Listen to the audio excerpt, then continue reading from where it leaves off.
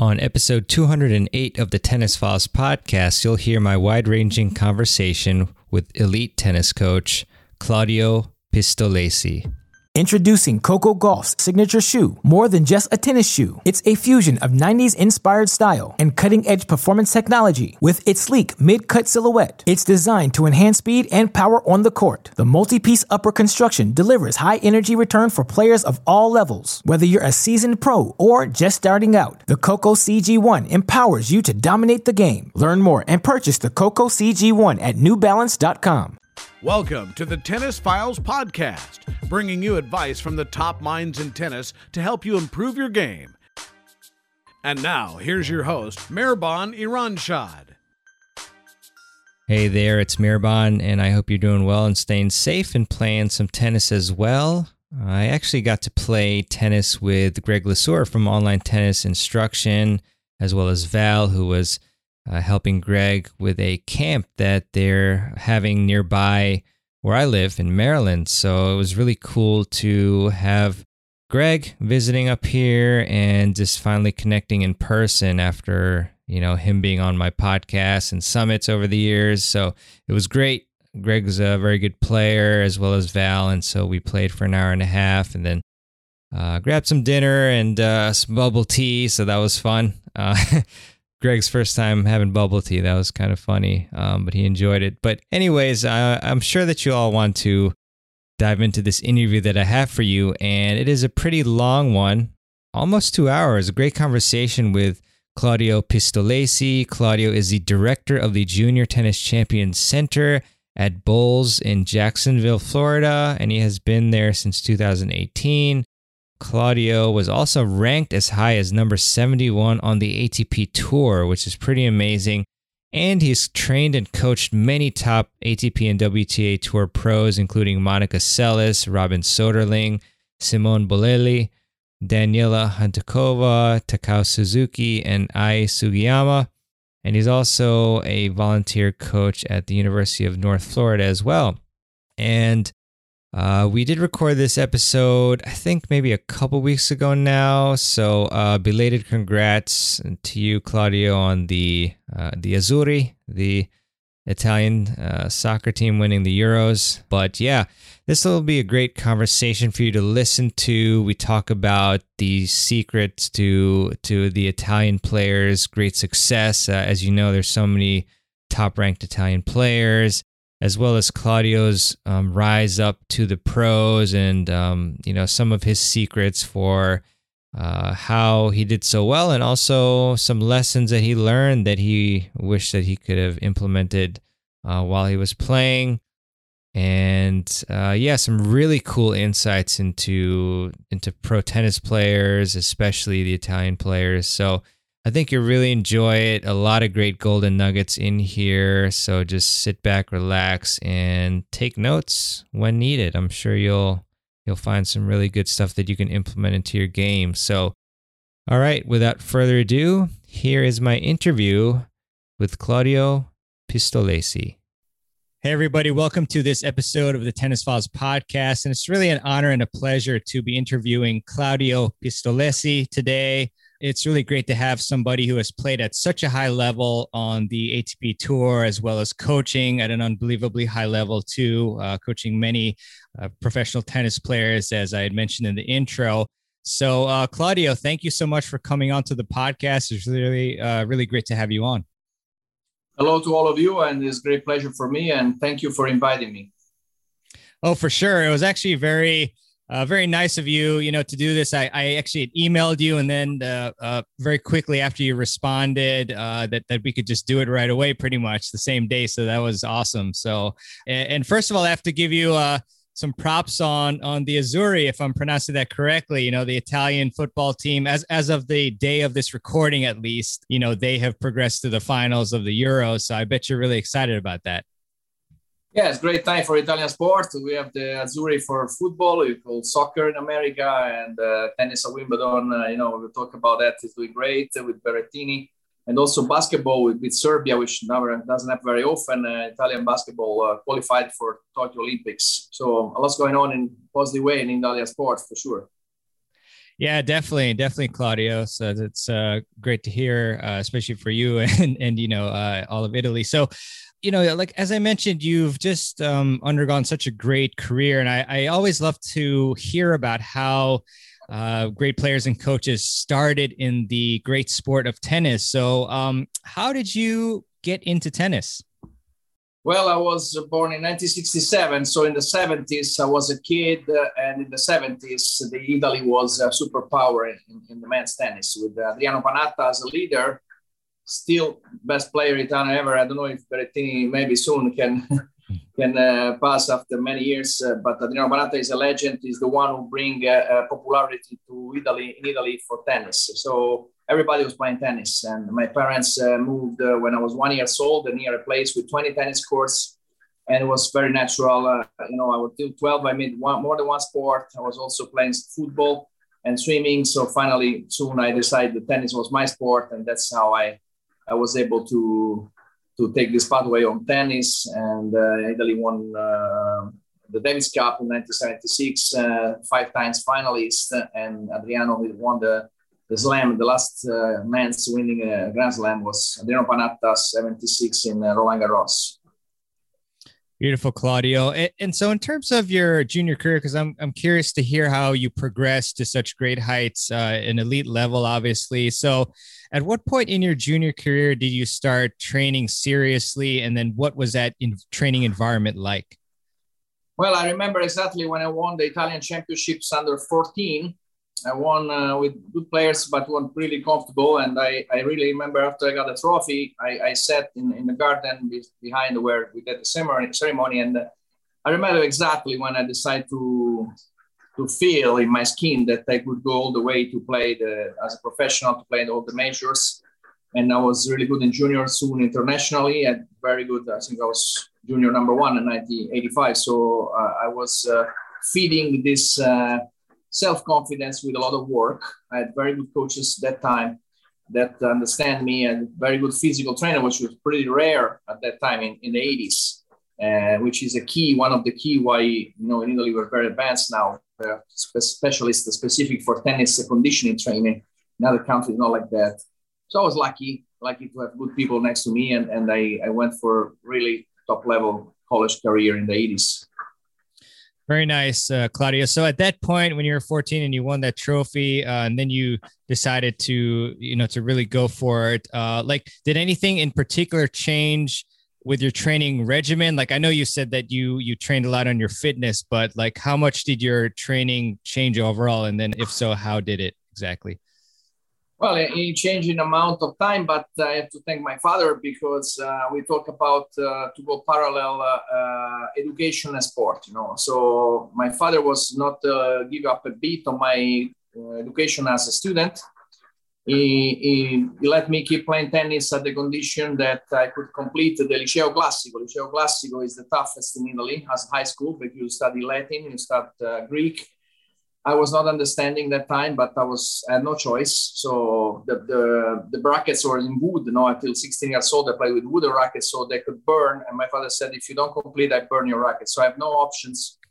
Then keep going and study really hard. But I didn't realize, but it was the best, incredible mental training to be understanding things, to be committed with my brain in the morning, and with my sport activity in the afternoon. So it was incredible tough, but I never give up. I really want to do both well. The first one more, but soon I understand that my studying was helping my tennis. So I was very tough mentally, because I was training that even without realizing. And then so I became a big fan of put together until completed high school age, even at cost of some hours of training. It's very worth it, I think, for the future to complete your, to be more mature in every aspect. Well, that's a great point, Claudio. It's when you gain skills in tennis and gain skills in non-tennis things, and they tend to cross over. So that's really cool to know that, your intense studying actually did help your tennis, and I assume the decision-making and also the mental toughness, as you mentioned.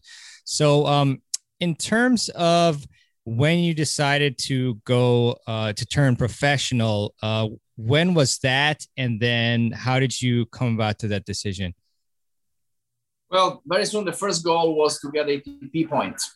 And I remember in Brescia and Challenger, I qualified. So this was allowing me to get 2 ATP points. And I was incredibly proud. I asked my mother to sew on my shirt the 2 written, 1 ATP point, 1 ATP point. So I was going around with this shirt. So incredibly proud because I was belonging. You know, I exist as a professional player. I was not professional yet because I consider professional somebody that is playing the major tournaments in the main draw. But I was belonging to the ranking of professional, and I was 17. So that's where I really felt another great step to be able to belong to this, consider yourself a professional tennis player, ATP. Very soon I start to know this association that I am member since 1986. And I think that had a great impact on my feeling as an institution, my point of reference to consider myself a professional tennis player.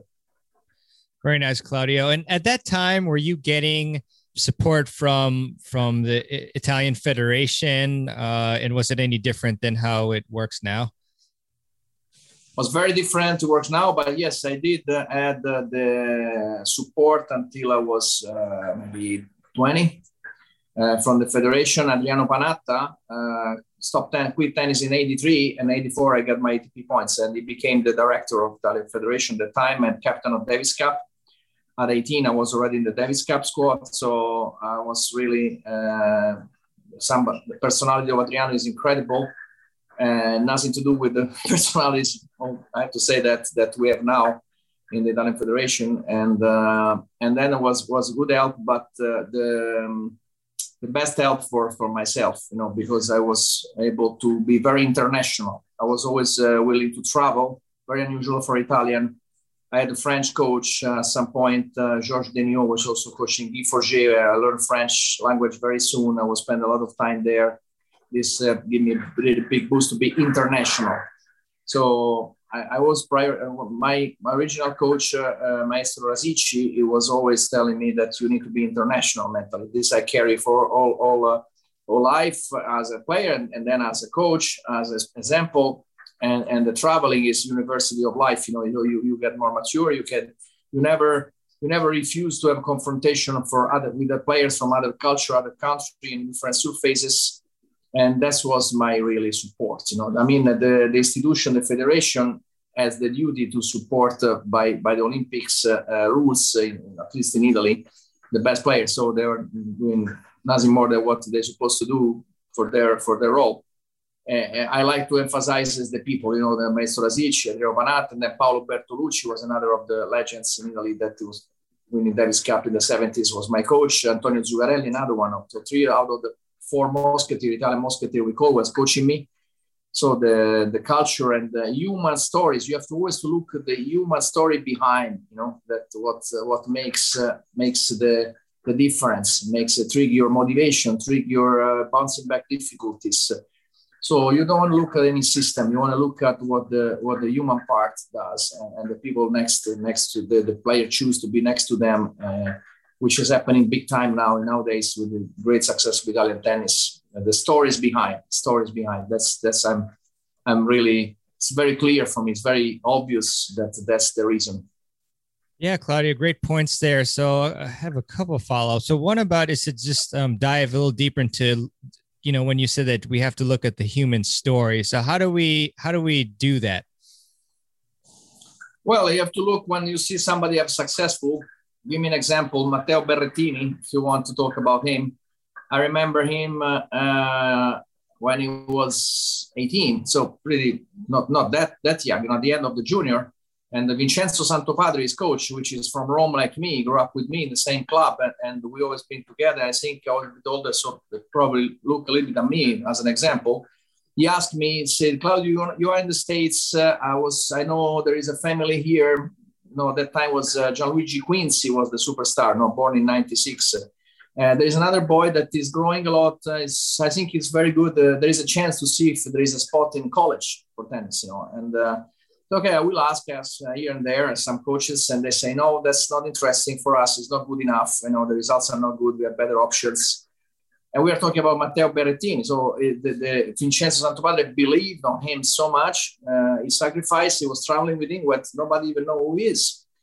And that's what it counts, because now jumping on the winning car, it's very easy, but you have to look what's happened 3 years ago, 5 years ago, 10 years before, and Vincenzo Santopadre is still with him. Those are the best stories when they stay a long time. And so because the human relation, coach and player, the empathy, empathy comes from Greek in pathos. So one is in the emotion of the other.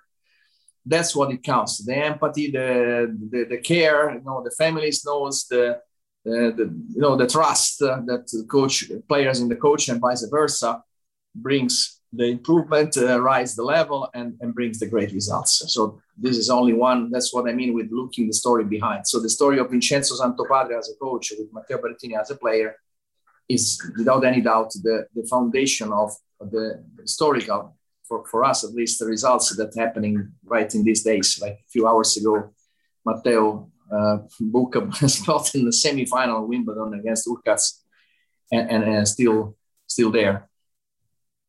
Yeah, a lot of great accomplishments from Berrettini, and that's really eye-opening. I don't think many people know that he wasn't known or thought of to be a big talent, at that time that you mentioned. So, in terms of empathy, that's when I was doing some research on your coaching. I think you gave a presentation on empathy. So was that pretty much just, the coach empathizing with the player and understanding like what they're going through and what motivates them and things like that? Is that kind of the main, aspect of what you were talking about?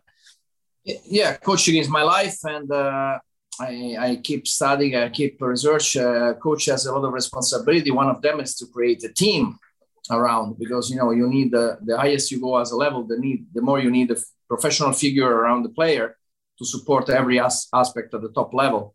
For example, the strength and conditioning coach, I make the analogy with the musical orchestra. The coach has the I'll say the stick that conducts the music, so responsible for the music. But there is a guy that's play the violin much better than the director. So, but the coach decides, the director of the orchestra decide when the violin has to be played, because he's responsible for the music, which is the player. So you have to be really well balanced. Keep studying. My main statement is that. Teaching and learning is eternal cycle. If you're a teacher, you cannot stop to be a student. So you have to keep studying, create this atmosphere, this good balance around the player. Is a job at 360 degrees. You have to invest a lot on yourself as a coach. And yes, this is the foundation for tennis players to create opportunities for top level and results at the top level. Very nice, Claudio. And yeah, it's very excellent for, these students of yours to have somebody who played the violin so well and then now conducting. I want to go back to your professional career and ask you, what are some of the biggest lessons that you learned from your experiences on the tour that maybe you wish that when you were starting out on the tour that you had known those points at that time? You mean lessons from the court or off court? They could be either. I mean, just generally, some principles that, had you known in the beginning of your professional career, perhaps, you could have become number one or higher. Yes, I think the best lesson was from Stan Smith. I had the chance to talk to him, that he was an incredible legend, and I had the chance to talk to him about the boycott of Wimbledon in 1973. I'm a big passion for history of tennis. When the ATP is born in 72, he went through a huge step that all players, they get united for the rights of the players, to back up Niki Bilic, that he was a victim of huge abuse of power from ITF. And Stan Smith won Wimbledon in 1972 and he boycotted, so he didn't have the chance to defend his title. So I asked him, Mr. Smith, how could you have the courage to do something that you will never have the time to get a benefit from what you're fighting for? You are fighting for the next generation to create an association. And he told me, that was not the convenient thing to do, but was the was the right thing to do. So I start to, the biggest lesson I ever had is from him, and to see that what is right is not always what is more convenient. And very often, more often what you think happen that you have to choose that you want to, even if it's not convenient for you, you still do it because it's right. So this is the toughest, but the best lesson I ever had. And I try to keep in my mind, and I try to pass to my students as much as I can. And I'm always grateful to Mr. Stan Smith for this great lesson I had. Yeah, beautiful, Claudio. Such a great lesson there. And so I guess, to transfer that to your professional career, were there maybe some times where things were very difficult and then maybe you didn't necessarily go through with it, where, now with that lesson, knowing that principle, you would have done the hard thing? Yeah, I did a lot of mistakes. I think my treasure, my value as a coach is coming from my mistakes more than from what I did right. Because I did all the mistakes possible as I was junior world champion, and my best rank is 71. I am very proud of what I did. I think if you look at the list of players I beat is pretty impressive, starting from Mats Wilander 1988, the best year he had. But you never know if the glass is half empty or half full. For me, it's half empty, but it's not. I cannot prove. But yes, I did the mistakes, and also my body. The science and what we know as information for the body for conditioning was very rough at that time, and I was too much going in the direction of power. So I had surgery on my back at 27 years old. Don't forget the average of top 100 at that time was with 23 years old. Nowadays it's about 29 in the men's. So I was 27. I felt already a bit old, and maybe the best was already past. I was just influenced negatively from a prejudice that was totally nonsense. But I didn't have many tools to judge, So after I came back from surgery on a herniation disc, which nowadays will take 2 months' time to recover, it took almost a year to recover at that time. And then when I came back, I was not feeling the same. I started to think what was my chances to go back into the top. I lost some points in the ranking. But at least I started thinking I could have done, and I had the luck to have incredible opportunities starting a career as a coach. So I anticipate my playing career to quit 2 or 3 years earlier what I could, but then I started a new career as a coach, and that was a very good decision, one of the best decision, maybe the best decision I ever took in my life, professionally at least. Yeah, it's must be a great feeling to impact so many and teach so many coaches as well at conferences and things like that. So interesting point about the the science and fitness obviously has progressed a lot since you were on tour, and you mentioned kind of the focus on power. So I think this would be very interesting because a lot of players, especially amateurs, are still, of course, making a lot of mistakes in their physical training, particularly. So can you maybe give some specifics in terms of the training that was usually being done, and what were those mistakes, and then what should be happening instead? Yeah, well, the focus at my time was a lot on explosive power. It was very common to work physically with the track and field guys. I was training with long jump, triple jump. Wow. Guys, so legs were very big. You muscle your body too much because you have to carry for 3 hours. The muscle are heavy. You see the body type of my time with the body type of the professional today is completely different. You see how skinny they are, starting from Djokovic.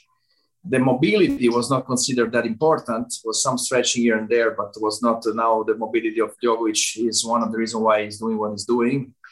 And you can easily see when he plays. Body type is very skinny, very mobile, and light, so he can last a lot at 33.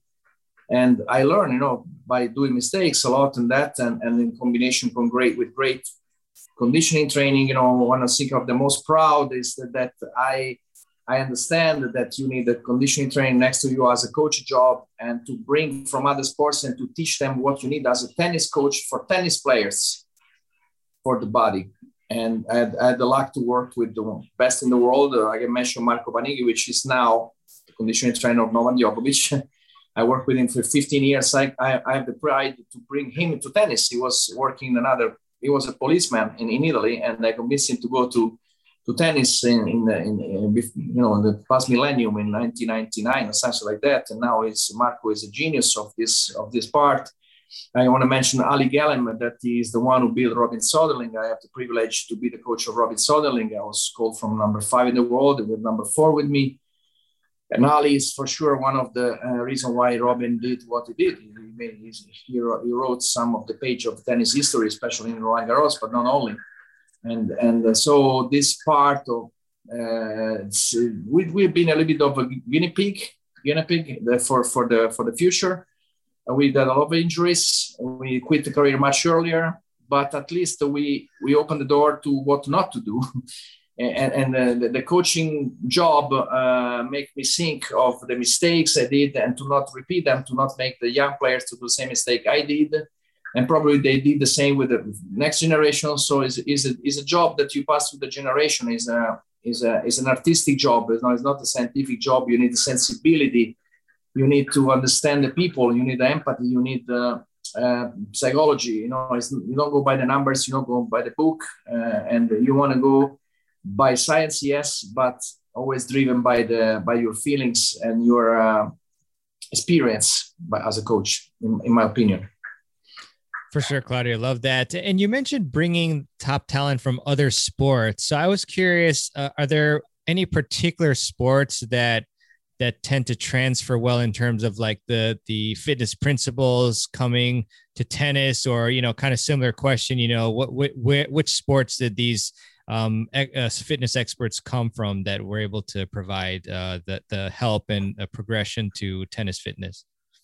There's a variety of example. If you look in the tennis world nowadays, Kyrgios loves basketball. I'm sure that his conditioning coming from play a lot of basketball, because I saw him in the tournaments that he loves to play basketball. But meanwhile, he gets really good for jumping, change directions, to be coordination skills. There are many sports. We have unbelievable example that is very good example for the future in Italy with Yannick Sinner. Yannick Sinner was not a skier. He was a European champion of skiing at 12, 13 years old. So this main sport was not even tennis. And you see a lot of this institutional certification. They go by the age and say, you have to do this from 8 to 10 years old, from 10 to 12, like everybody grows in the same way. Sinner was not even main sport, tennis, but he was incredible athletes. And the lack of tennis is that some coaches saw him in the mountains, believed in the mountains, as most of the skiers do. And they realized that he was incredible gifted for tennis. And the luck was that Yannick started to like tennis more than ski, and he left ski. The ski people in Italy is upset because they lost a great potential skier. And tennis got a great, of course, prospect, which is already top 20, 90 years old. And I like to remind that me and Yannick Sinner, we are in the special club of teenagers winning ATP event in Italy. He beat my record after 34 years for 2 months. But now it's still me and him in this club, and maybe Lorenzo Musetti will join soon, I guess, before he's 20 years old, I'm pretty sure. But it's great to be with him in this group. And the ski, I see him as a skier when he changed direction. When they open the court, they go to the side. He's so powerful, so stable, like Djokovic. Not a coincidence, Djokovic was a great skier too. So they don't lose the court because they have so much power in the lateral movement and come back. They don't lose the court, even being pretty tall guys. So this is one example. If you want to go on and talk about Italian players, what we mentioned before about the story behind Lorenzo Sonego. Lorenzo Sonego was a soccer player. He was playing Torino. It's very traditional soccer team in Italy, football team in Torino, his city. If you see when he went in the center court with Roger Federer 2 days ago, he had the mask of Torino. And so he's a big fan of Torino team. And he was playing soccer very well. But his coach, Gibo Arbino, believed on him as a tennis player. And the first step was to convince him to play tennis when he was 14. And he was very far from being at the top of his age group in Italy. But with the work, with the believing of Gibo on him, and to keep feeding the confidence and never give up, he's incredible fighter, incredible athlete. And he was able to never stop progressing, arriving at the age, I think, 25 years old, beating Djokovic and being the top, 20, 25, and being in the center court to give a hard time to Federer. And this is another story that has nothing to do with system.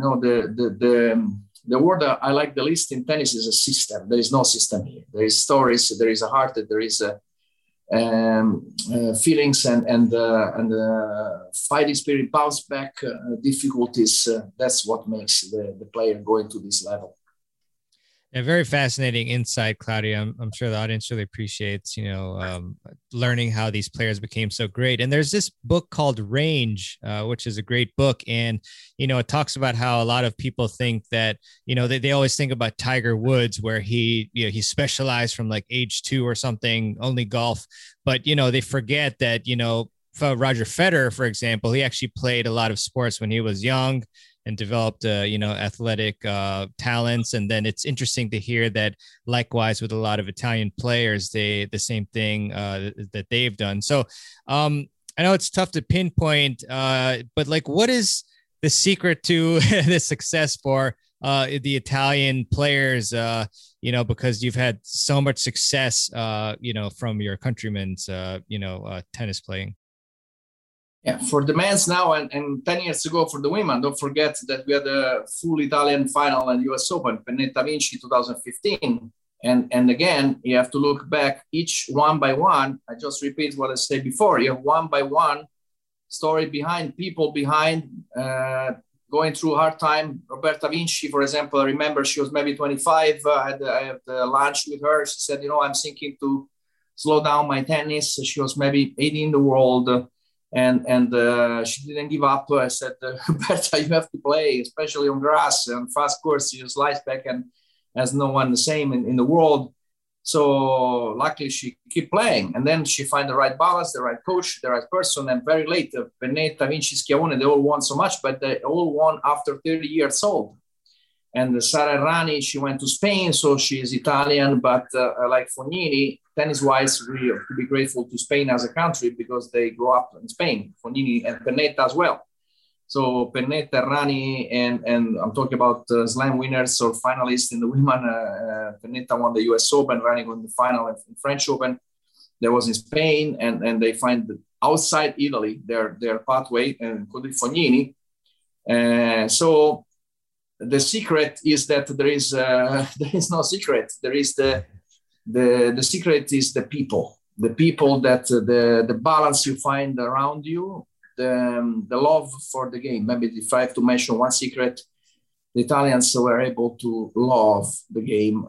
That's the secret, the love for the game, and that's helped them to never give up and keep improving, keep believing, and not only the players, but the coach around them. The private is a private product that makes this possible. And that's a secret. Now it's not a secret anymore because I told you, but but that's the reason. That's obvious and clear. And you just have to observe the reality in the last 5 years, 10 years, 15 years, 20 years.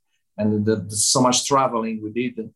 I talked to Leonardo Caperchi, is the one who brought first Fognini in the top 100. He said, I felt that Fognini was something special when he started to win in Argentina. Now we got the respect by traveling. Traveling is very important. And we've been traveling a lot. And when we start to beat the others outside Italy, even though we have a lot of tournaments in Italy, which helps. But that when we get the respect years ago, and we transfer this respect to the next generations, and that's how we came to the nowadays situation. Beautiful stuff, Claudio.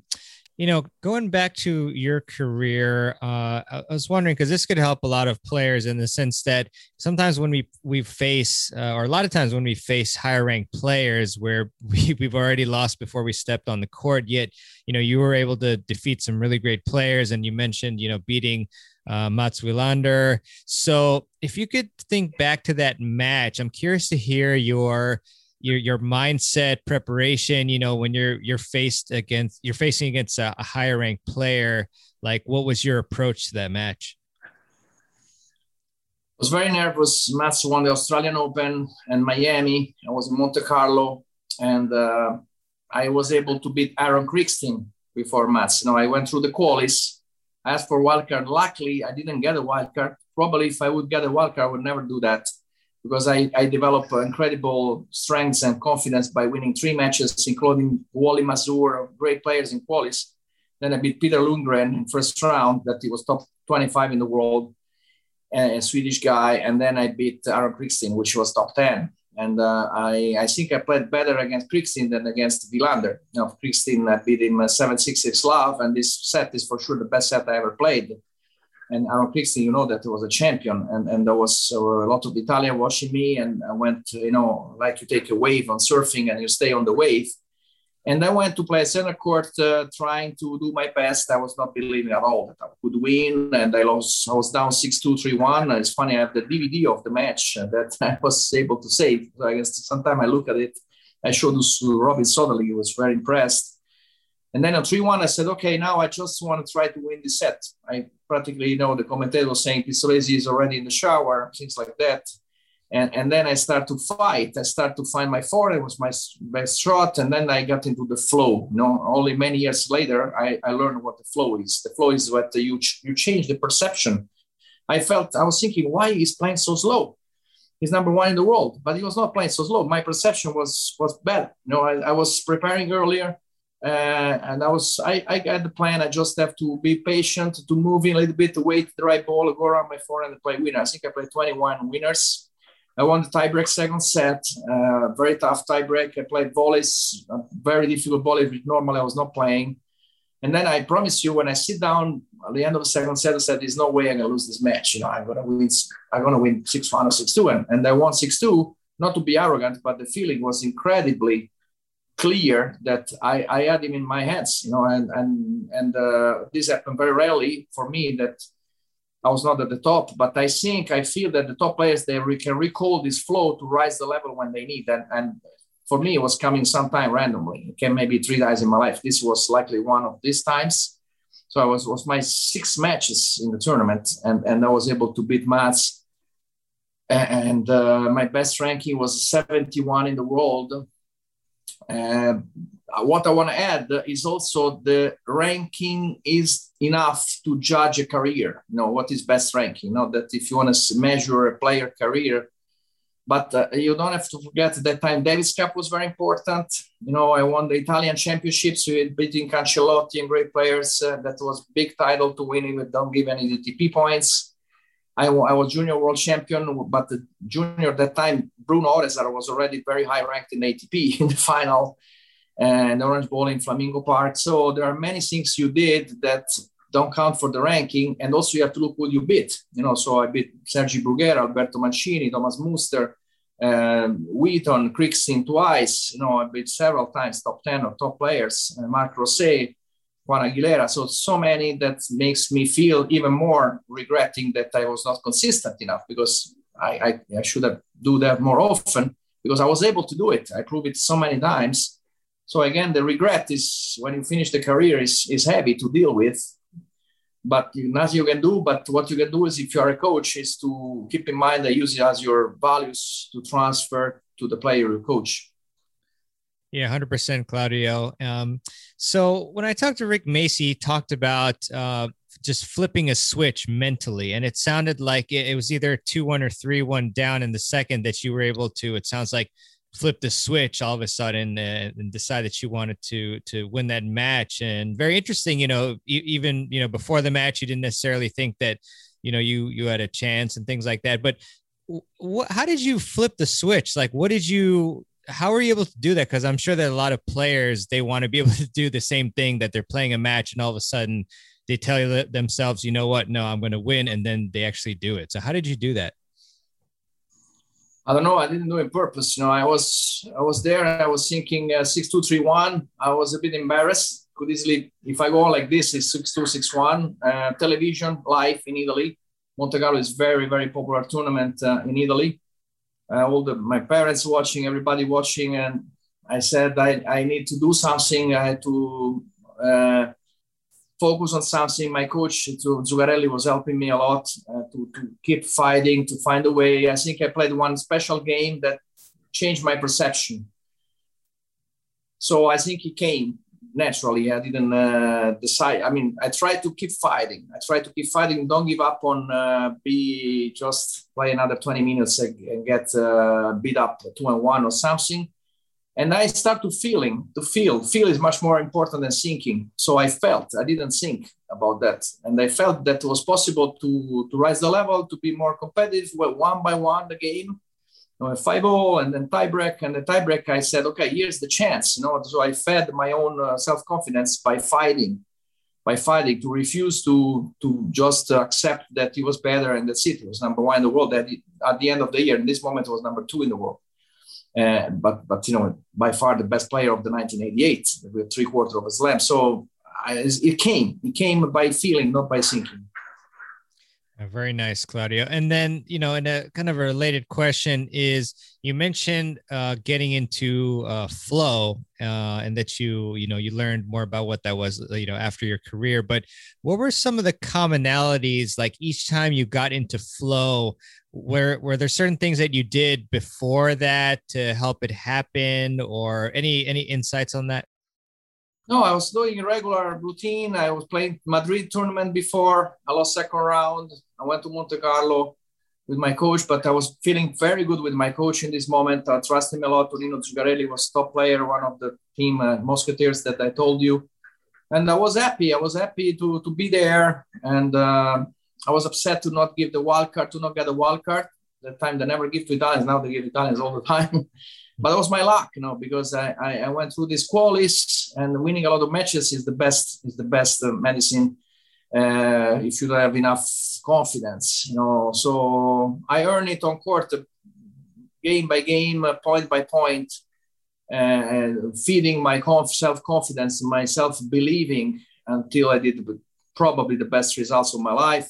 I don't know, because I also won ATP event at 19.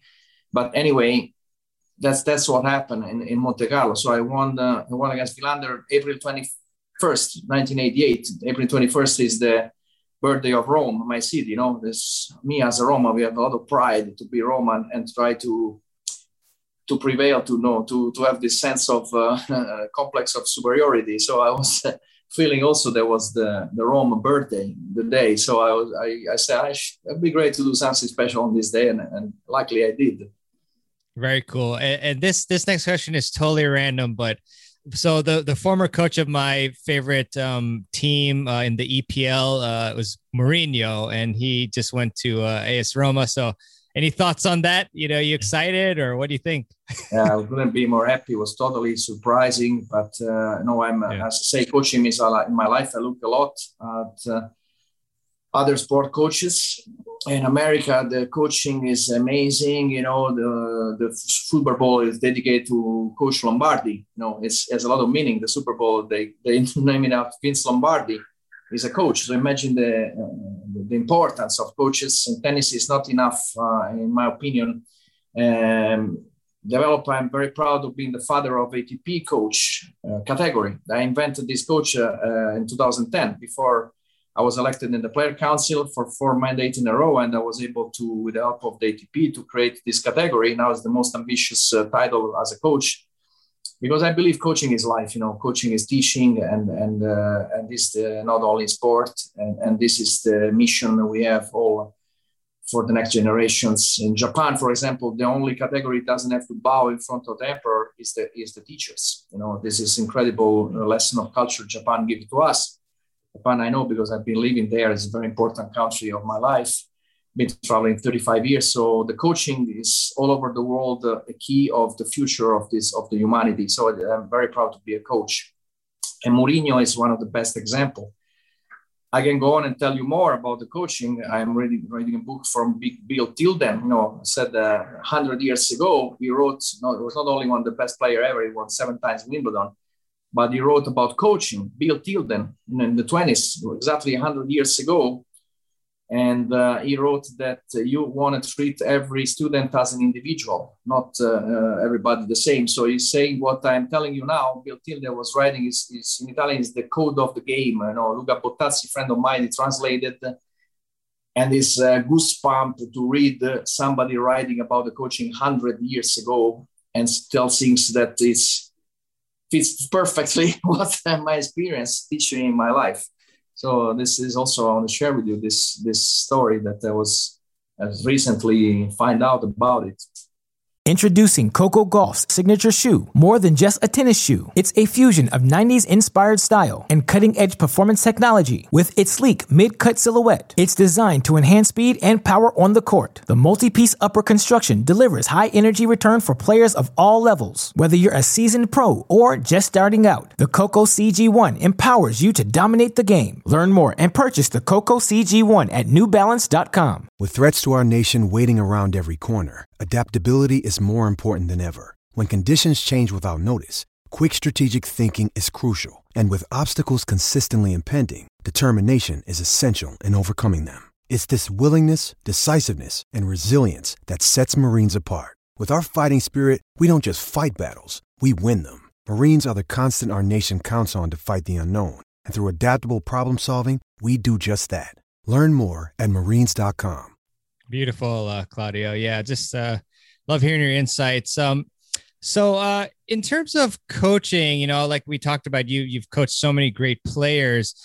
I'm wondering about, how you're able to bring Simone Bolelli's ranking so high. I want to say you put it up by like 200 spots or something like that. It was a lot.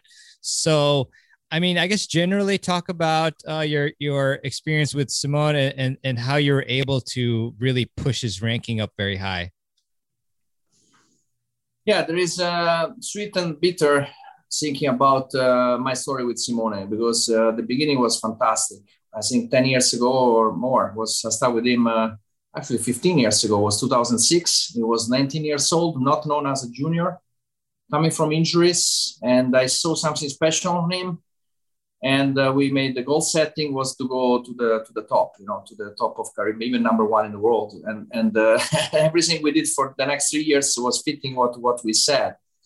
He never stopped progressing. In 2008, if you look who he beat, is impressive. He beat Del Potro in French Open. He beat Mano de Pedra Gonzalez in Wimbledon. He was 12 in the world and with 3 tiebreakers. And he was third round Wimbledon to round French Open. He did something very years before nobody did. Imagine at some point he was in the final of Munich ATP event. He lost to Mano de Pedra Gonzalez, Fernando Gonzalez, 7-6 in the third.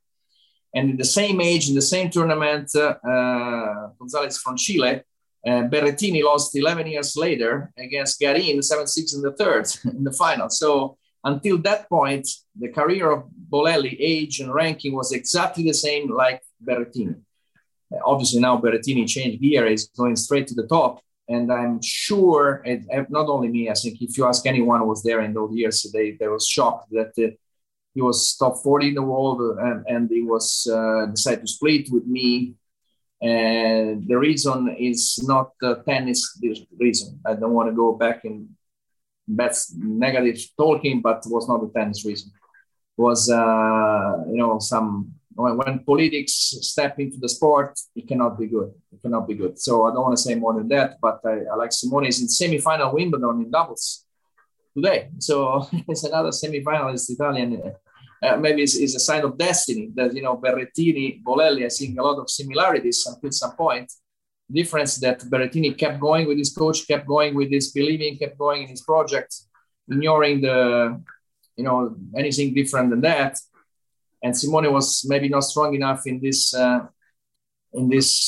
matter, but he's still great person, great family, and still talking to his father and his friends. And I'm so sorry for him because when I talked with him, I got a call from Michael Berrer from Germany, and very good 2 years with him in Michael. It's one of the best personal athletes I ever met. And then came Robin Soderling. Maybe I could never do that if I was keep going with Simone, but tennis days. No if, but I want to say what we did from 258 to 36 in 2.5 years, in 3 years about, and winning so many good. He beat Safin, he beat Marat Safin in Barcelona when he was 20 years old. If you see the list, people he beat is scary. He beat Schüttler and Cilic in Zagreb. I can go on a lot. So he beat Karlovic in Davis Cup in Croatia. Karlovic was 14 in the world. It was really scary results for that time. So I have great, sweet memories, and I want to stay with them. And I will try to cut the bitter up about what it could have been. It never happened. You know, that we don't know, we never know, we don't have no proof. So I don't want to talk about that. I want to talk about great 4 years of my life I dedicate to that, maybe 3.5, and maybe open the door also as an example. I think without maybe for many young kids we now named Sonego, Berrettini, Caruso, Travaglia, Sinner, Musetti, etc. I'm sure that he was showing very powerfully that Italians can go all the way, and now it's happening. Yeah, just again, incredible results from the Italians. So, just diving a little bit deeper into the, your work with Bolelli. How were you able to get him to rise? Like, I'm wondering kind of a similar question, like, you have maybe an amateur player, like they have a low ranking, whatever, like what things did you do? Maybe what types of goals, things like that. Like what did you do to push him up, like, in that type of a rise? First of all, the schedule, the different surface makes big difference. I realized soon that he was a player for fast surfaces, grass, indoor. That was his best. He was good enough to play very well on clay, but his body type was not for clay, and his backhand was natural, incredible, good impact. The sound of the ball was very full. I loved that even when he was 300, he was playing in futures. And the forehand was more artificial. So I spent tons of hours to fix the forehand moving to the right, but there's a big difference when you say, I want to practice forehand. There are so many different forehands. There's already one big difference. If you go from right to left, you play from the left corner, inside out, inside in is one thing, which he was very, very good at that. But when you move into the right, he was struggling to play many balls moving from left to right, cover the right corner. So we had to make so many with the basket feeding to try to fix, also with the help of conditioning trainer, which was Marco Panicchi, to fix this part, to be solid there. And at that time, the reputation he had that the forehand was the best shot, but it was not true. I knew it. Everybody thought it was, because there was so much work on that and so much repetitions and variations on be ready for everything. And it was like hammering the ball with the forehand for inside out, but it was also very good on covering the right part. And then it can do for 3-4 shots, which happen in indoor or hard court. US Open with Beneteau was a fantastic match. I remember it was very solid there. And the backhand was very natural. So he was returning well, mix it up with the slice. So I created a complete player, transition to the net was getting better, play a lot of doubles with Fognini. We started very young to play Fognini Bolelli, which end up to win a slam at some point years later. Serve was one of the best serve. Berrettini now I think is the best server ever in Italy, but not many Italians were serving well. Like Bolandri, Starace at that time were not serving well. He started to count on his serve as a weapon, a real serious weapon. So that's what I did with him, and the trust. And the many times we travel, and the people thought it was my son. Say, what time is son playing? I said, no, I don't have son. It's not my son. It's my player. Because they felt that the trust and the relation was so close that they thought it was my son. So when this came down, empathy, that's the best level of empathy, and I go back to empathy. And when this was, start to have a cracks in this, not for me or Simone fault, then everything fall apart, and the career is, I'm really sad to say that by far the best rank he had in his career was when he was 23, when he was with me at 36 in the world. He never got even close in singles. He did great single doubles. It's not the end of the world. He's still a great person, but it's a pity that, what Fognini did, he could have also done, or Seppi to go top 20 at least. But, again, there is no if in tennis. Exactly. So, kind of, obviously like a very specific question. I think you mentioned that his serve started to become a weapon. Do you remember what exactly it was that you improved on his serve that you can share with the audience? Yes, I remember exactly, because I like to work with analogies. It works really well to make the players understand what you mean. And he's from Bologna, but he moved to Rome to practice. In that time, my academy called Forum is a beautiful place. So we go around Rome. In Rome, there is a tradition that every day at noon, there is a cannon that shoots to the city, not with a bullet, of course, because the popes in the 18th century, they want to make exactly noon. Everybody knows it's noon. and because the bell of the churches were not a good time. So we see this cannon shooting, and the sound of the cannon. I use this example for him. It's called the Gianicolo, this place. So when I say Gianicolo, it means the cannon shooting.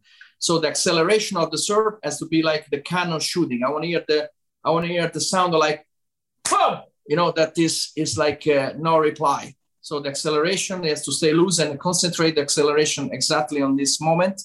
And the people thought that was crazy because, you say a few things during the match, and I'll say Gianicolo. And the people said, this guy is gone. And Simone was laughing because he knew exactly what I mean. So to not lose the speed on the serve, even second serve, you change the spin, but you don't change the speed. So that was the key point. If you mention, you will remember how I can explain to him to make a lot of 3 points, aces, but not only aces, a lot of 3 points from serve because the acceleration was spectacular, in every shot from him. The acceleration of the racket of Bolelli was famous in the world. And even Roger Federer, we have also, Roger likes him very much. I have the disgusting luck to be asked from Federer coach to practice with Bolelli very often. So I have so many photos with me and Roger and Simone I can show off a lot, but, because he likes, because I think in some way maybe remind him a little bit one and backhand and this. So that's when I remember exactly how I was working with him to have this weapon for serve. Very cool. I think I'm going to go post on Simone's Instagram or something. Say, don't forget the cannon. But but so what is that point? Is that once you get into the trophy position that you're saying that phrase, that word, or when was that you would say it? Yeah, the pre-stretching. You do the pre-stretching, and you have to timing well. You have the timing in your head, like 1, 2. Have to be long pre-stretching. Don't rush. The danger is rush. For the toss, the precision of the toss is crucial. But this level they have a great toss. Then modify the toss a little bit if you're gonna wide, but not too much. Otherwise, you're predictable.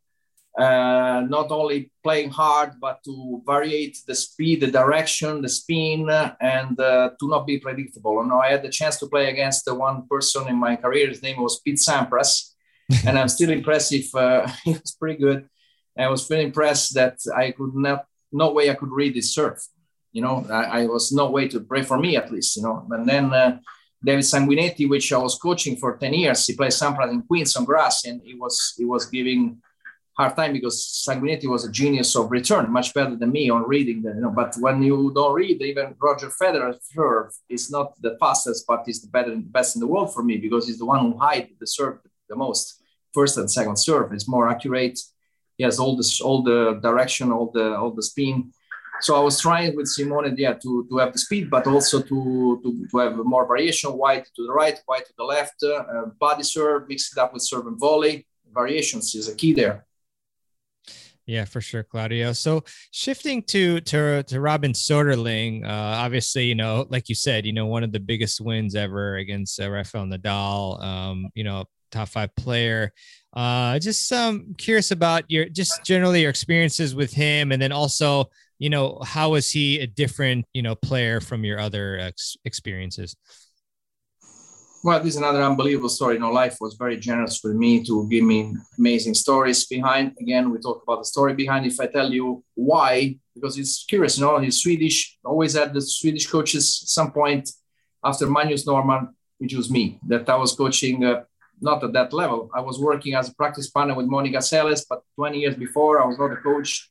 He's a woman. Many years, so I didn't have that experience. I coached. Bolelli was 30, Barry was 40, Sanguinetti was 40. It's a little bit long story. For one, I can tell you how he chose me, and how the life. You never know the sliding doors.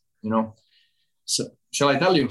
Sure. Yeah, I'd love to hear it. So I'm with Michael Barrer in Helsinki Challenger. 2010, he lose against Continent, 7-6 in the third, I think 13-11 in tiebreak the third, and then one of the match point for Michael, Henry Continent was very good single player before he's injured, then he great in doubles, but he was a very good single player. He came in and the ball was out, so Michael won the match. So he raised the arms, it was a Monday. And then the ball was called, the late call was called out, was called in. So they replayed the point, so he lost the match. So I was very upset, so it was Monday. The next week we have another challenger in Salzburg. So we have a few days free. No, it was Monday. So ATP was the week of ATP finals.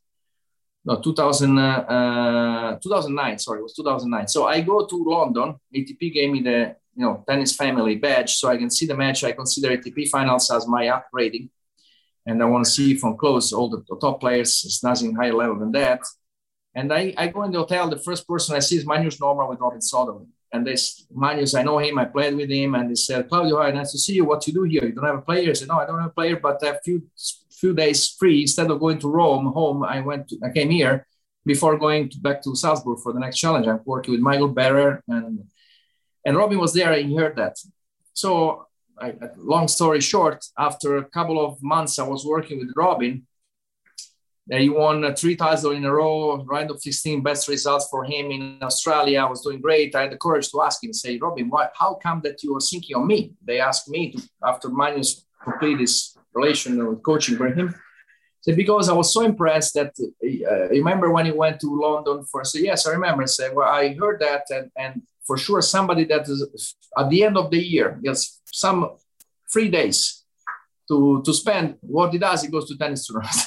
So I was very impressed from that, and that's why I was guaranteed that you love game, and also I had Bolelli beating Soderling in Monte Carlo, Sanguinetti beat Soderling in Helsinki, so some of my players beating, so probably this also helped. But the main reason is that he was impressed from this. So imagine if this much space of the ball of continent is called out, I would not go to London because they will have to play the second round on Wednesday, and I would never coach Soderling.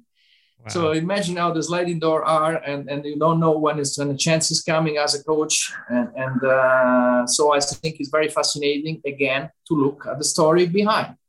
And that's the reality of the tour, that you have to be there to know it. And I'm glad that sometime I have the chance to explain, because it's the best favor I can give, to not go in the misunderstanding of there is a system. I think system is very good until some point. When you teach tennis, of course, you need organization, but then you have to be flexible. No, many they are accused to be unorganized, but they're not unorganized, are flexible, tailor-made job you have to do. So the story behind, each successful story, there is a human contribute to that. I want to say this again. Yeah, thanks for that, Claudio. Super fascinating story. It's definitely a game of inches, of millimeters, in more ways than one. So in terms of Robin, what do you think was his biggest asset? And then also, what types of things did you work on with him? Robin, goal setting, first thing you do was go to number 1 in the world or winning majors. It couldn't be different. Goal setting and start with somebody number 5 in the world, beating Nadal, Djokovic, and I don't think he ever beat Federer. Oh no, he did. He did in French Open. So he beat all of them. So he was for sure ready to go. And that was the goal. And the start was fitting with the goal.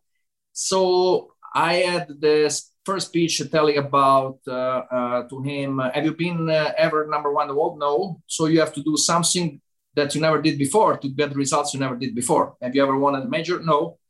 So where was the land to change something, to modify it, or to add something that he never did before to go in this direction? And he completely got it. And for example, swing volley, never played swing volley. In Rotterdam, when he won the tournament in Rotterdam, was a big win. He beat Tsonga in the final, was playing a lot of swing volley coming in. And, to talk about the mental training, to be more into it inside himself on the mental training. Don't let the emotions control him, but the other way around. He has the one to control the emotion and utilize the emotions as a weapon instead of being his limitation.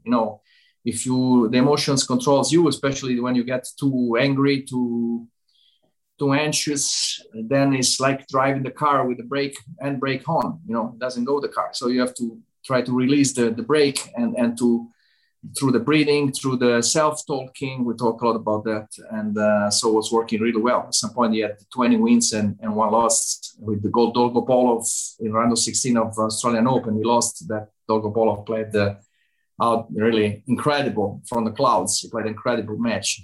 Otherwise, he won every match he played. So that was the main speeches. Do something you never did before, and to be in the top of your emotion and come out with the best Robin possible in the most important moments. I have to add that Robin is a great person.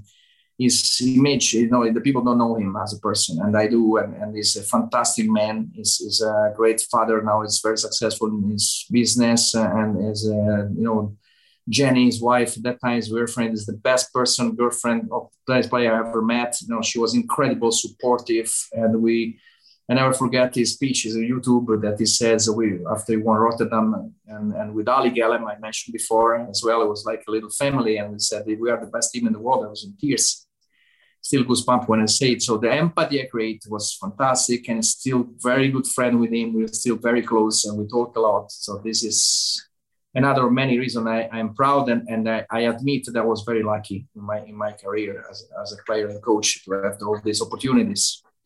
Yeah, that's what can I say? That's beautiful to hear. And I mean, you've done such great work. So, it seems I think it's really a theme here that, it's so important to have a great coach, somebody who's observant and knows a lot about the game. Because it seems like every time you work with a player, you're able to not only help them achieve, set and achieve goals, but you also find like the areas that they can improve upon and things like that. So I guess one question is, generally, when you work with players, did you work on their weaknesses, or did you try to amplify the strengths more, or was it kind of a mix usually? Well, vocabulary that you use is very important. So you don't want to say is weaknesses is something to improve. You don't want to say this is bad, is something to improve. And you want to feed the confidence, and not. It's obvious that you need to work like everybody. I'm impressed from Nadal, Federer, Djokovic. All they talk is how to get better, how they can improve. I remember Nadal in Italian Open, once you just get number one in the world, and it was so into the toss of serve with Uncle Tony, who was maybe 20 years old. And it was so much, look at this guy's number one in the world, is only wants to get better. So this is the vocabulary used is always in positive. And you want to feed the confidence of the strengths, but also to take as a challenge goals that you never did before. So you never want to, for example, Robin Soderling, he never won a tournament back-to-back. When I went to Rotterdam, he won the tournament the year before in 2010. 2011, I said, no, take this as a big goal. And what he did, he won. So he went back-to-back, two years in a row, the same tournament. You have to always search for this kind of things as a challenge. Try to stay away from negative, talking. This is the problem. You are hired to find solutions. I hear too much of, the problem is, this is beginning of the speech, but you are not hired if you are a coach to identify the problem, or at least if you do, you need to provide for the solution. You are a solution factory. That's your duty as a coach, not the guy who judge. Is coming too much of this. This is the problem, and that's it. They don't follow up what after identify the problem is their duty. It's completely wrong. You better change the job. You need to help. You need to support. Coaching is a supporting work, like a doctor. You need to find a cure, not the disease. And of course, you have to do diagnosis. But I want to get better. I want to get very, very healthy as a tennis player.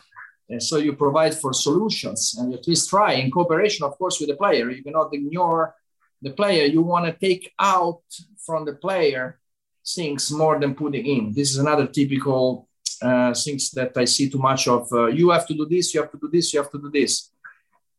You cannot ignore what the player feels. So you want to ask him, what do you feel about that?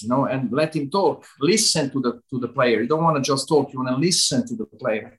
They ignore what the player feels, which is the biggest mistake you can do as a coach. You have to listen to the player. And each time you start from scratch. I had the chance with Judy Murray once to play with LTA. I did the one seminar for 3 days. And I keep insisting on tailor-made. So Judy nickname she gave to me, one of my nickname is Taylor. I'm so proud of that coming from Judy. and because that's the reality. Again, a coach has to be observer of reality. The reality is each player is different. Each player, like Bill Tilden said 100 years ago, you need to treat each one as individual, and you want to start from scratch and respect the characteristic of each player. Yeah, thanks so much for that, Claudio. And so, a related question, you were talking about the power of language and how we have to be careful with that and build confidence and find solutions for the players and ourselves, of course. So you mentioned that you worked a lot on Robin Soderling's his self-talk. So of course it's kind of similar, but what types of maybe phrases was he saying to himself in his self-talk that you changed to him, his language, and then what was the language instead that he would be using?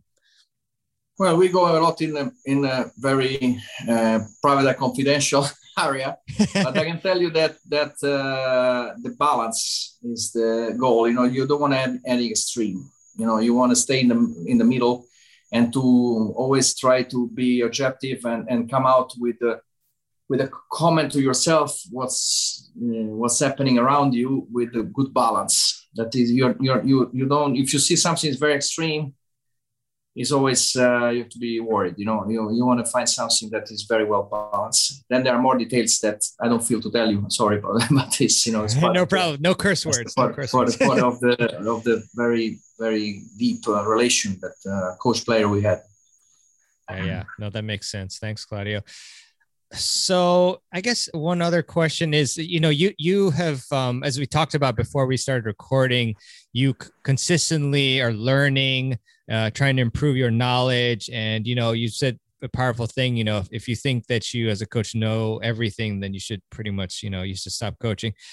So how best do we improve our knowledge of the game? Like, what do you do to keep improving your knowledge of tennis? Well, as a coach, I have to be sometimes a thief. I have to listen to other coaches. I have to keep reading book. I have the main polar star is to trust, is to have self-confidence as a coach. And the polar star is to be sure that you take a job only because you like it, not because you need it. This is something I always suggest to young coaches. When, the difficulties as a private coach sometimes is that the player are you to be the one who guide you and tell things that maybe he doesn't like to hear, but at the same time is the one who pays you. So the danger is that you have to pay your mortgage and the salary is coming from this player. And that if you say that there is something that is not right, is possible that he doesn't take it well and he fires you. But then you have to take the risk and the confidence of the coach that if somebody fires you, it can happen, you will find other players, and he is losing you, you are not losing him if you are confident enough, So I see a lot of too much of try to pet like the cat, to please the player, to not lose the job. I have to say, I see especially young coaches that they like to be there, they like to have the badge, to travel. It's very cool. Post on Facebook with the sunglasses, and then in their wells, it's how many likes. That's not the reason why you want to do the coach. You want to do the coach because it's a mission. Be ready to say no. The beginning of the relation is so important.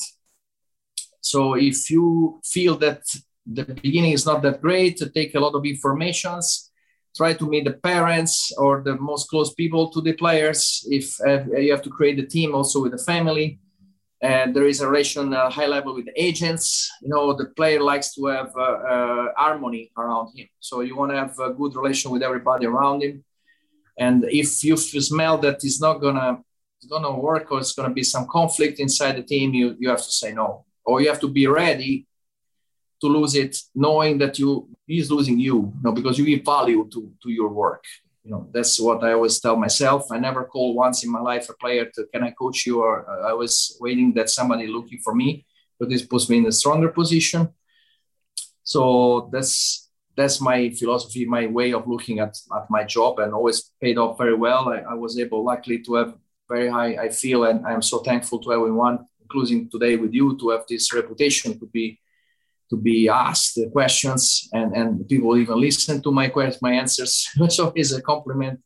So, but that's how I was able to do that through 10 years as a player and 25 as a coach. So 35 years of tennis plus the juniors, so almost 40 years of being in the business at very high level. Yeah, just big kudos to the amazing work you've been doing, Claudio. So, very interesting that you mentioned about not asking necessarily players to coach and how it's more powerful if they ask you. So is it in the beginning when you're coaching, do you have to do the opposite? Do you have to be the one asking for things? And then later on, is that when you kind of, transition to not necessarily like asking for the positions? Well, the beginning is tougher, of course, because people, they don't even know that you are a coach, or they don't even know you. So being a player helped me a lot. So being there and with Takao Suzuki, another fantastic story of my coaching life, which is also, and I think back, it touched my heart so much. And Takao was like my Japanese brother. And it happened that when they see you play and they know that you are at the end of the career, it's possible that some young players, this guy is still playing, or maybe one day can be a coach. For example, Yuzny, when the last year he played, Shapovalov had a very good idea. Yuzny is incredible tennis mind. I don't know if they're still working together, but he did a great job with Shapovalov. And it's possible they think of you because they make 2 + 2. This guy is a very good player. Also, they see if you're a good fighter on court, if you have the passion for the game, if you're a good strategy as a player. So automatically, if you've never been a player, which means pro player, means in the major tournaments, then you can you need to start a network and to maybe work with some coach. Happened to me a lot. One of the many things I'm proud that I support many young coaches, including my ex-player. For example, David Sanguinetti is a great coach, and as I mentioned, many physical trainer. I promote young coaches and I open careers. I work with the GPTCA. I'm one of the founder of the Global Professional Tennis Coach Association, which I think is the best certification company in the world for coaches at high level. So we opened the door because I think it's good to share. It's also good for me to share exactly what I'm doing now. And to share is good for me. Is good to to put the seed of what you believe, which is nobody has the monopoly of the truth. But is an opportunity to compare for young coaches, to make a think, to agree, to disagree, to agree 50%. So you have to start to follow some of the coaches that have the name. Ask if they can mentor you. And the mentor, you try to get a mentor for you. Even invest on yourself. Try to attend seminars and writing things. Try to start with juniors. Try to have prove yourself that you will improve player regardless the level of where you start with. If you have a good junior, it's already good sign that you can show that you are able to improve players. So it's a longer work. It takes longer to get the respect and consideration from the top players. But happen all the time. You mentioned Mourinho, never played soccer at a high level, but somehow he was assistant coach. He had his mentor, and I can mention Arrigo Sacchi. He was one of the top with Milan. He won everything. He never played football. He started with the very low amateur in Italy league, and then he went all the way to Milan and won everything possible to win. So it's also fascinating. For sure, they asked me, is it important to have been a player to be a coach? I think it's a bonus, in my opinion. It helps, but it's not enough at all. At all. After 3 months, the player cannot care less about what you did as a player. They want to know what you give to them legitimately. Yeah, 100%, Claudio. I love that. So I can't let go, of course, when you mentioned that. I think it was, I believe, Takao Suzuki, that, working with him and thinking of the memories kind of, touched your heart and everything. So I wanted to just ask you about that. What in particular, how is it touching? And I know it seems like you probably you said you lived in Japan for a while, and I know you worked with him for like 11 years or so. So can you talk about that experience and how it impacted you? That was amazing. I was just at the end of my playing career. It was 1 year I played doubles with Takao. We made 2 final challengers. but I was start already coaching him. And the first time we went to Japan in 96, so no smartphone, no internet, nothing. I felt the difference of culture. There is nothing more far than Italian and Japanese. So we had to face this. He didn't speak English. I had to teach him English. When he came first to me in Satellite, it was called Satellite at that time in Holland, teach him how to play on clay. I was still beating him easy on clay at least. And I didn't speak English. So if you listen now, he's a great commentator in Wow. It's a very important channel in Japan. He speaks very English when he do an interview, but with Italian accent, because he learned from me.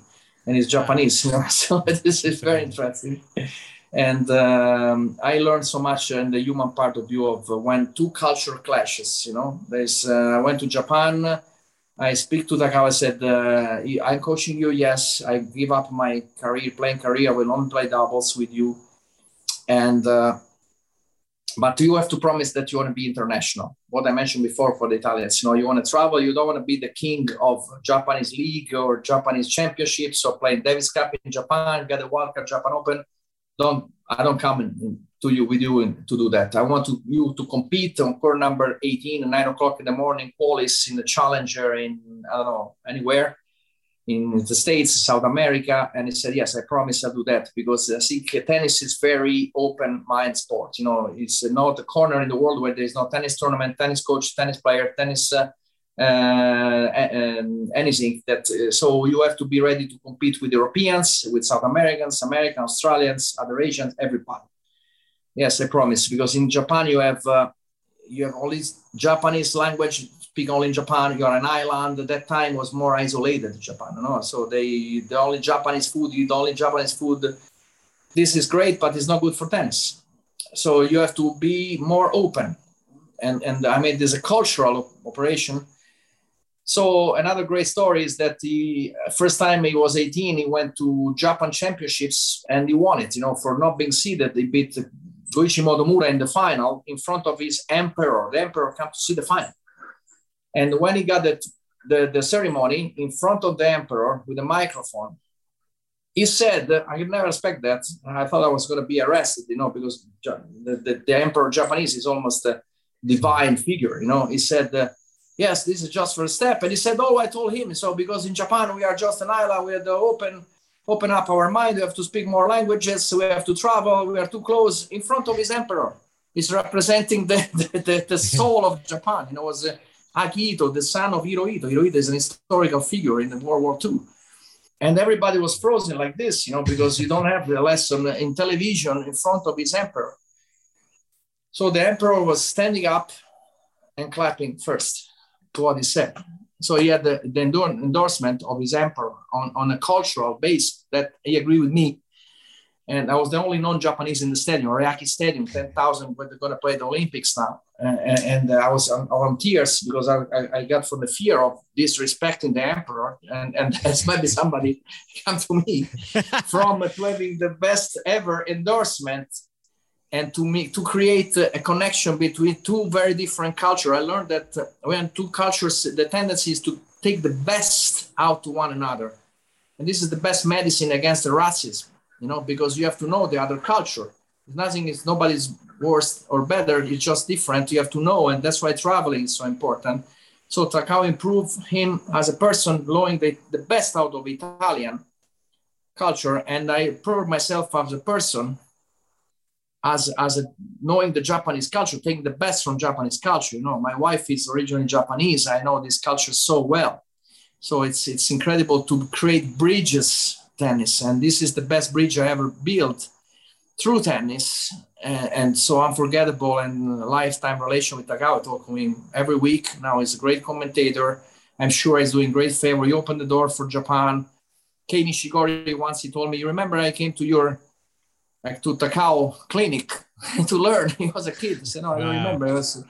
But you see, he opened the door to Japan. He was number one for 10 years. He beat Sri Japan. He beat Michael Chang when he was still top 20. He beat so many Yankees in Stockholm. He was in the quarterfinal. Was congratulated from Stefan Edberg. It is things that in the men's tennis, besides Shuzo Matsuoka, which is a great champion, was a little bit an exception. As a size, he was a very tall guy and strong, a great champion. But Takao really feel that the Japanese could make it in the men's. In the women, they already have great champions, Kimiko Data, etc.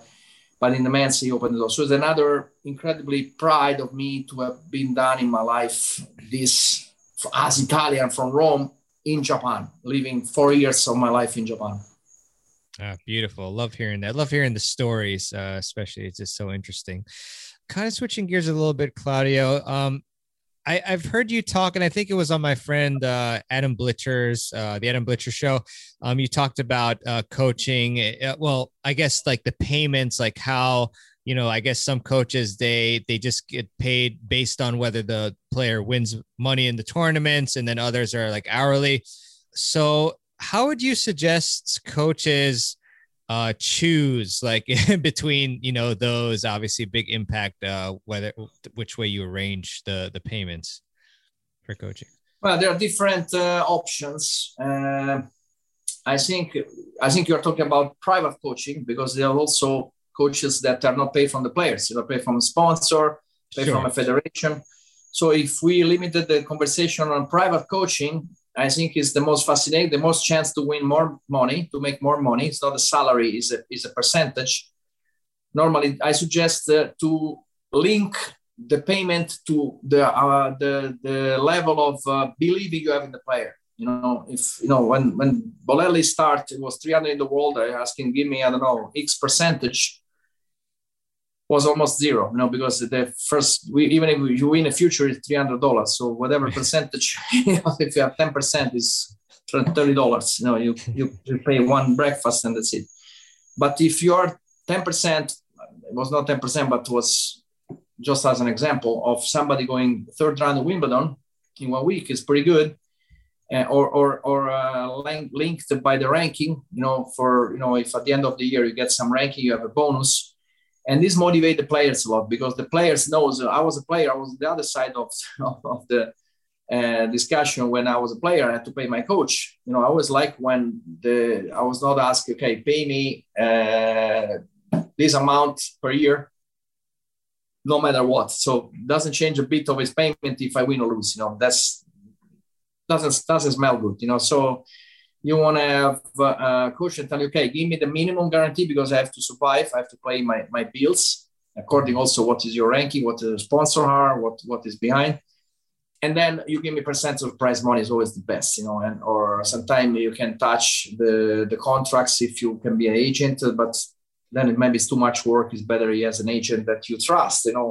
I think it's always the coach job to choose the agent and not the other way around. But that's depends. The agent that they don't like me when I say that, but that I can only say what I believe on. And so I think it's the player knows that if he wins, you make more money. You're in the same boat, and it's a good feeling to know that you're in the same boat. You win together, you lose together. You take the risk for him. You take the risk for him or for her. Is it a stable job? No, you don't do for the money. It's not, if you want to make a family, if you want to pay your bills, you want to improve your quality of life, you want to buy a house, it's very unstable, because, so many variables. Even if you believe in the best empathic relation with the player, you believe it, but it takes time, it takes years to make it. And during these years, we are human beings, other relation comes, is coming, other sentimental lives that can change the mood and the balance, the routine. What is true in 1 year, the next year is totally different. So it's very unstable. But, you do that because you have the mission to that. You have the vocation to do that, not because you want to. If you want to be stable, choose another job. Go to work, in the bank, go working for some companies. And if you want to do the coach, you have to be ready. That is a lot of emotions, is a lot of instability financially, with a chance to make very good money if you go really to the top. But you have to be really going to the top, or maybe you can have more than one player. You can survive having a little team of 2 or 3 players, or you have a job. You have part-time traveling. You have a tennis school that provide your security to pay your bills, your mortgages, but then part of the year you destinate to travel. So there are different combination and options. That's the way I look at it. Fascinating. Appreciate the insight. So would you say that most of the coaches are are doing like, base salary just to survive, and then a percentage, and then also maybe supplementing with like some other job? Because it does seem, like you said, it's very tough, living. Yeah. I really don't know exactly the numbers, but Sure. yes, I think that there is many coaches have families, they have kids, and that's why also now there is more than one coach, because at my time, not everybody was crazy enough like me to travel for 20 years and more, 40 weeks per year. So your availability is now less, and the player also maybe it's a good solution to have two coach friends that they can split the traveling, or traveling with the conditioning trainer. It's not bad for the players sometimes to go without the coach, so they don't only rely on the coach, but they can rely on themselves, on create the tactics, on fighting, but have somebody there to take care of the conditioning. So it's pretty much, you can be creative, and also depends on the player feelings, depends on the player situation. Somebody likes to go with the girlfriend or with the wife because it makes them feel good. So there's a combination of possibilities. Now I'm consultant of Andrej Martin. He's a great guy, great player from Slovakia that is doing well this year. He took a set to Djokovic in Belgrade, and it is now close to play Olympics. So I never left the tour completely, but I slow down a lot. But who knows? Maybe one day, if I'm in the right situation, I can go back more. Now I feel my main job is what is written here, JTCC, which that is a really fantastic fit with my believing, the atmosphere. I'm so grateful to Ray Penton, my CEO, and Beza Ponka is the president of JTCC in College Park. I couldn't be more happy and more lucky. The first time I have a boss, I have an organization behind me. I couldn't be more proud, and I really want to keep going with that. A lot, and I'm very grateful to be able to do that. Even keeping, contribute with my experience, my contacts, my coaching in different ways. For sure, Claudio. Yeah, I mean, we talked a little bit about JTCC Junior Tennis Champions Center. The one in College Park is maybe like 20 minutes away from me, and I've played there a lot for tournaments and things like that. And I also, as I mentioned to you before, took a lesson with Vesa many years ago, and it was one of the toughest lessons I ever had. But yeah, they do a great job there. And Denis Kudla and Francis Tiafoe, as we saw, he did well in Wimbledon, and they're products of JTCC, as are many other great players. And Robbie Montgomery, she's doing really well. Him is a great junior and top prospect. Yeah, for sure. I mean, just a great, when I go in there and I see like the pictures of all the players, it's like, all the best players that I have seen in the area and in other areas too. So very cool that you are there in the Jacksonville site at Bulls, I believe. So Claudio, what are 3 books that you would gift to a friend to help them improve their tennis game? Yes, I was hoping for this question because you mentioned Beza Ponka. I got a present from Beza once, and now I realized that when I was talking about the book of Bill Tilden, that's the book, Match Play and the Spin of the Ball, William Tilden. This is nice. the father of every coach, even before Harry Hopman. So this is from JTCC library, and you see how important it is to have such organization at such high level of tennis culture and the grips, and 100 years ago, and they're so utilizing. We can utilize this nowadays incredibly. So Match Play and the Spin of the Ball, William Tilden. Then many they already read, but this is I keep The Inner Game of Tennis from Timothy Galloway. This book that I think is a must every coach. And the other one I said is in Italian, Tennis Training from Alberto Castellani, that I hope one day will be translated in English, because it's really an incredible source of inspiration. So, but this I got a present from Beza. We both know Beza, so I really want to show how precious is the present I got from him, and how proud I am of JTCC matching my believing in tennis, and to have this opportunity to work with JTCC. So that's the 3 books that I can mention. Awesome, Claudio. Thanks a lot for that. And we'll link to these books in the show notes page so you all can check them out.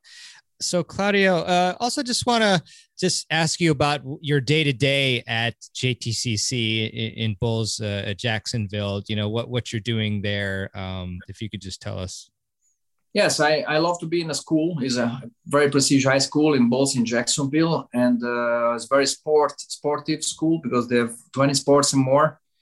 So I have the duty to take care of the tennis program as a JTCC on behalf of Bulls School. So day by day is to mainly create a good team spirit within the coaching team. I think that's the job different for coaching as I'm the director. So I have to take care of that. There is experienced coaches, younger coaches that each one has his own way, and to get the best out of it. And everybody needs to be a team player and to be believing in the project and learn from each other, including me. Of course, I have to learn I have a lot to learn from our coaches.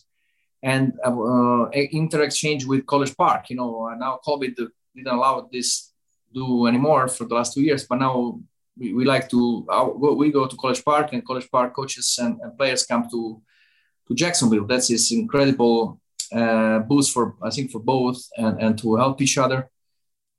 And we have all programs from Red Dot, in entry level 4 years old kids, all the way to, then it's called Yellow Strikers. They develop, and then they go to high school level. They play for the school, and then high performance, college prep, JTCC. I want to remind you, for sure, the school in America with most players brought it to the college, to have these college careers. I learned. Not too long ago, the beauty of NCAA, of college tennis. I've been coaching 1 year to learn in the UNF, University of Florida, which is nearby where I live.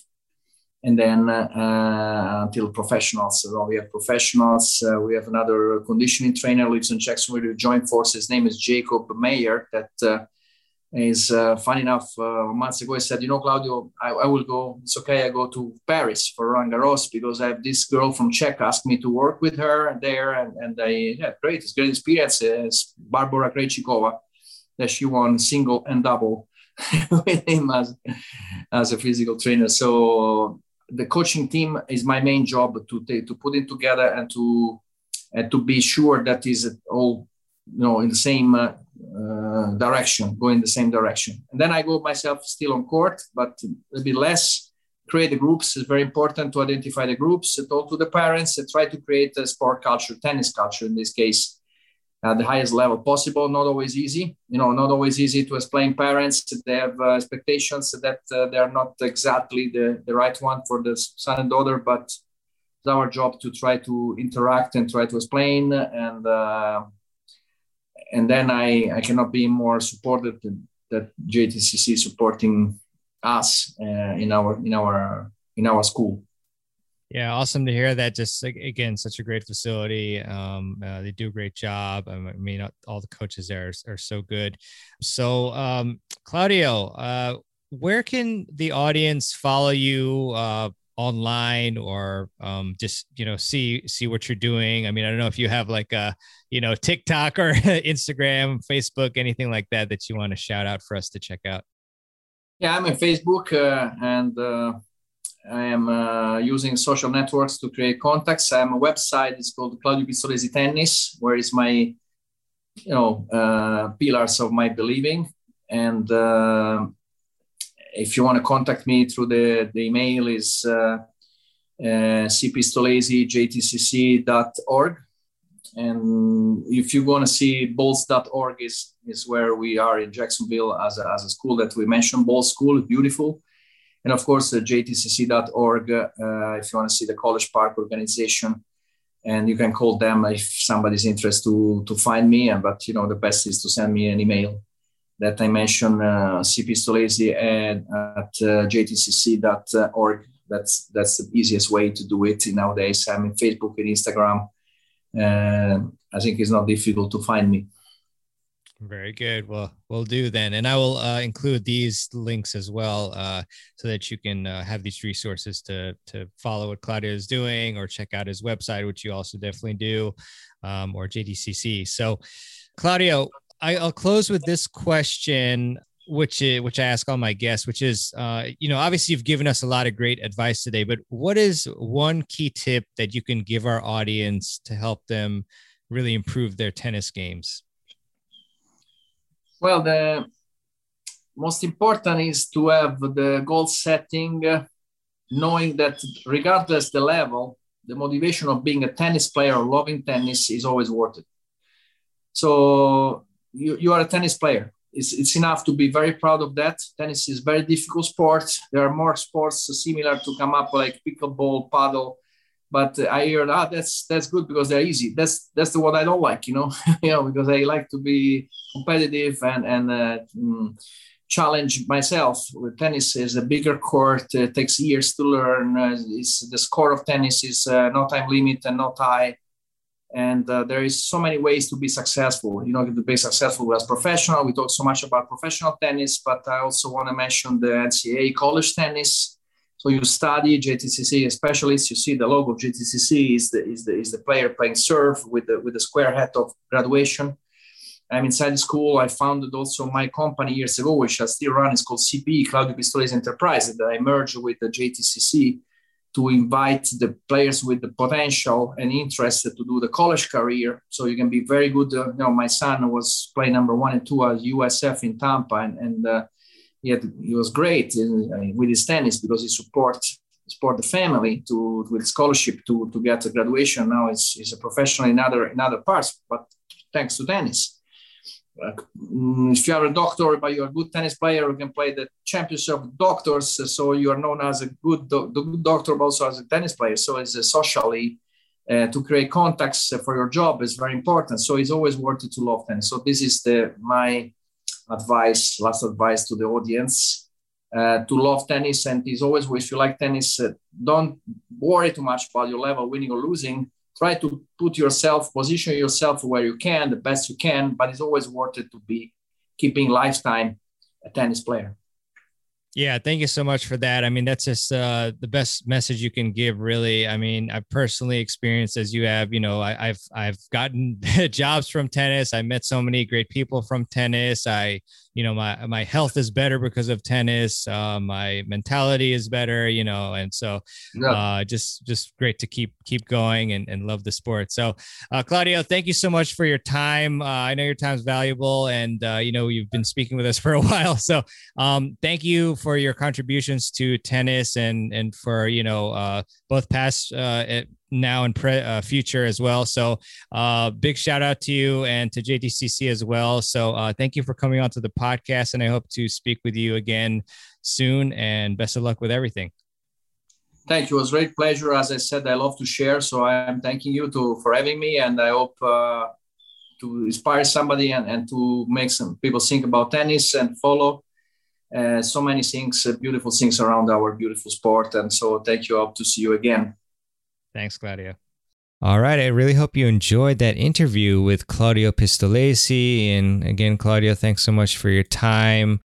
Actually, I forgot to mention, it was very fortuitous that when I contacted Claudio via email, he emailed me back and said, hey, we can actually do this today because there were some storms going on in Florida where he's at, I guess in Jacksonville. So he had to stay inside the whole day. So, just got it done and ended up speaking for a long time, and really enjoyed hearing Claudio's insights on the tour and coaching and all of that stuff. So if you enjoyed this episode, and if you enjoy the Tennis Files podcast and find value from it, I would really highly appreciate it if you would leave a review for the podcast. And you can do that in Apple Podcasts or the podcast app of your choice that you use to listen to the show. Again, that would really be helpful to let me know what you think about the show, as well as helping the Tennis Files podcast be visible to more people, because the more reviews and ratings it gets, the higher it goes up in the lists and so forth. So thanks so much for that. And I want to leave you with a quick quote, as I often like to do at the end of the show, and this one is by Scott Allen. And Scott said, "There are no quick fixes, but by taking action just a little bit every day, you will build up a powerful reservoir of confidence, self-esteem, and discipline." Scott Allen, fantastic quote there. I definitely talk about this quite a bit, usually at the end of the shows to give you some inspiration. So yeah, just keep plugging away and become a problem solver, improve a little bit every day, and you will definitely grow by leaps and bounds in your tennis as well as your life in general. And all of the links that we mentioned and the books will be in the show notes, so you can just check that out in your app or at tennisfiles.com/208 for the number of the episode. And that applies to any episode that you listen to. Just plug in tennisfiles.com/ and then the number of the episode. All right. Well, thanks so much for listening. I look forward to bringing you some great interviews in the upcoming episodes. And I will see you on the next episode of the Tennis Files Podcast. Take care. Thanks for listening to the Tennis Files Podcast. For more tips to help you improve your tennis game, visit tennisfiles.com.